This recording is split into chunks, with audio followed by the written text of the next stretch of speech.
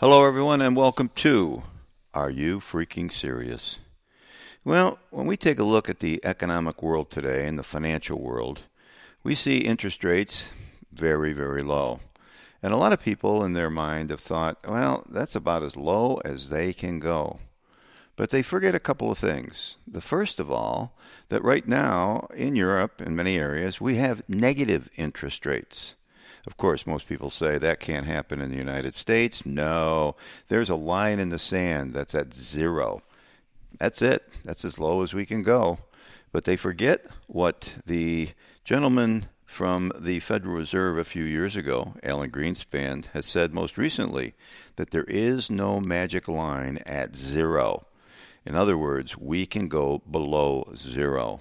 But you see, there's more to it than just the movement of interest rates, because what's been going on for quite a while is this battle of cash, the battle on cash, the trying to eliminate cash.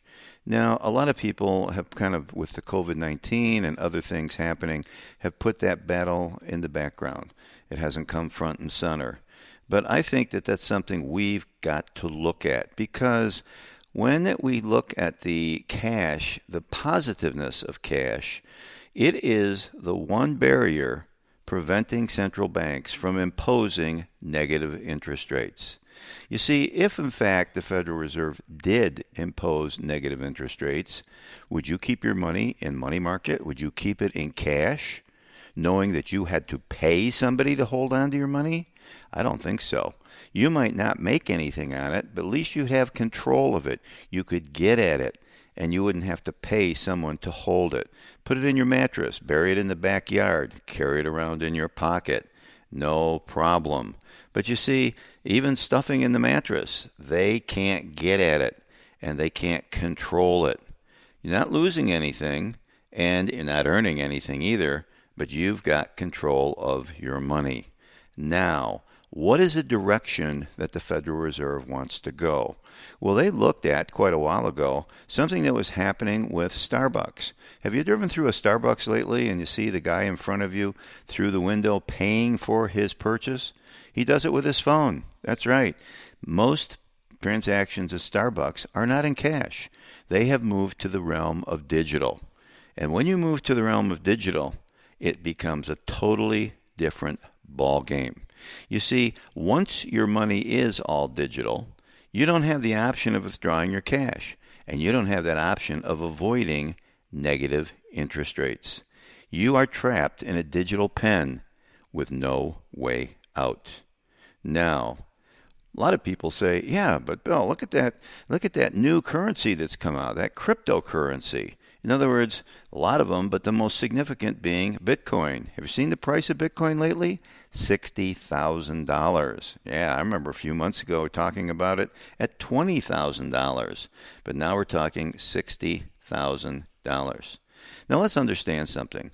There was a gentleman many years ago in the 1800s, part of the Rothschild family, who became known as the Baron von Rothschild. And von Rothschild simply said this: I care not who controls the government. I only care who controls the money. And so when you take a look at the monopoly that governments have, they have it on money creation. And I don't think there is a central bank out there or a government out there that is going to surrender the monopoly to digital currencies like Bitcoin. You see, a lot of people are celebrating right now. A friend of mine who lives a neighbor just down the street is, well, he's got a little piece of a Bitcoin and he's excited about it. And he'll tell me continually how he celebrates the decentralization and the lack of government control. Wow! He said, it's all outside the government's control. I simply look, smile, and believe and say, what a naive attitude. You see, the blockchain, which is what is critical for Bitcoin, doesn't exist in the ether. That's right. That's despite the name of one cryptocurrency. And it doesn't exist in some faraway planet. Okay? What does blockchain depend upon?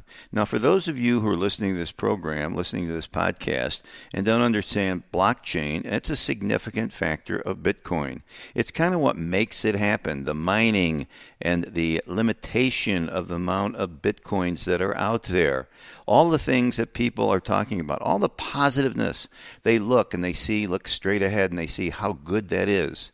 But raise your eyes up, folks. Look a little higher.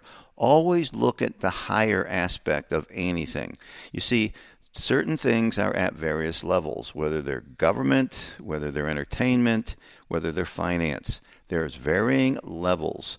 And when we raise our eyes and look up, blockchain depends on critical infrastructure.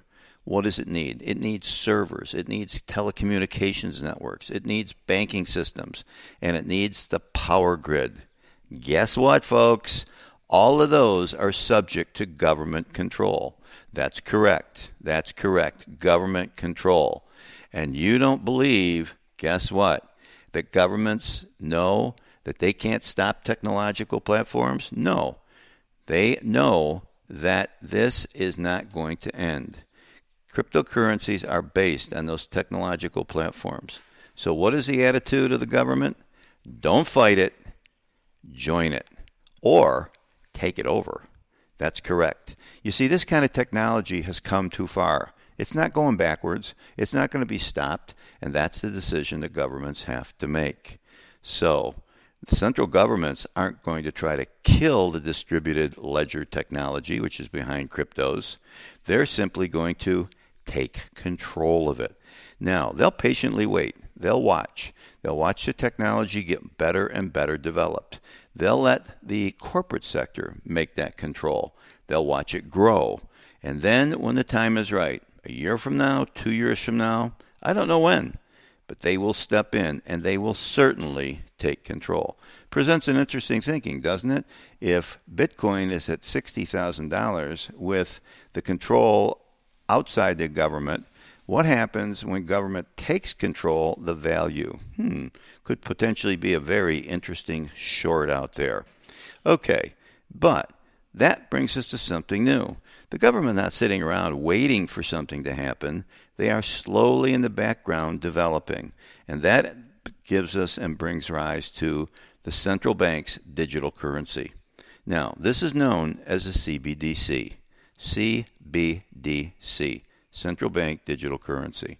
The central bank digital currency actually is being used very significantly in China, but it's growing and getting its, and we'll talk about that in a second, but it's growing and gradually getting its development. It was and is being developed by Massachusetts Institute of Technology in conjunction with the Federal Reserve. Now, understand the central banks. For those of you not knowing and understand or thinking about who the main central banks are, the Federal Reserve of the United States, you have the Bank of Japan, you have the European Central Bank, the ECB, you have the Bank of England, and of course, let's throw in there the People's Bank of China. Why? Because they're all in it together. That's correct. They're all looking to take control of cash. Okay. Now, unlike cryptos, CBCDs aren't new currencies. They're still in dollars and euros and yen and yuan, just as they are today. The only difference is these currencies are going to be digital. That's right, digital. There isn't going to be any paper money anymore. There's not going to be any cash allowed, which brings us and circles us back to the war on cash. All right. The only format and payment channels which are going to change is that how you're going to pay. You don't step up to the counter and pull a $10 bill out, okay? Because the balances that you have can be held in digital wallets. They can be put into digital vaults without the use of traditional banks. So a blockchain isn't needed. The CBDC ledger can be maintained and encrypted as by the central bank itself.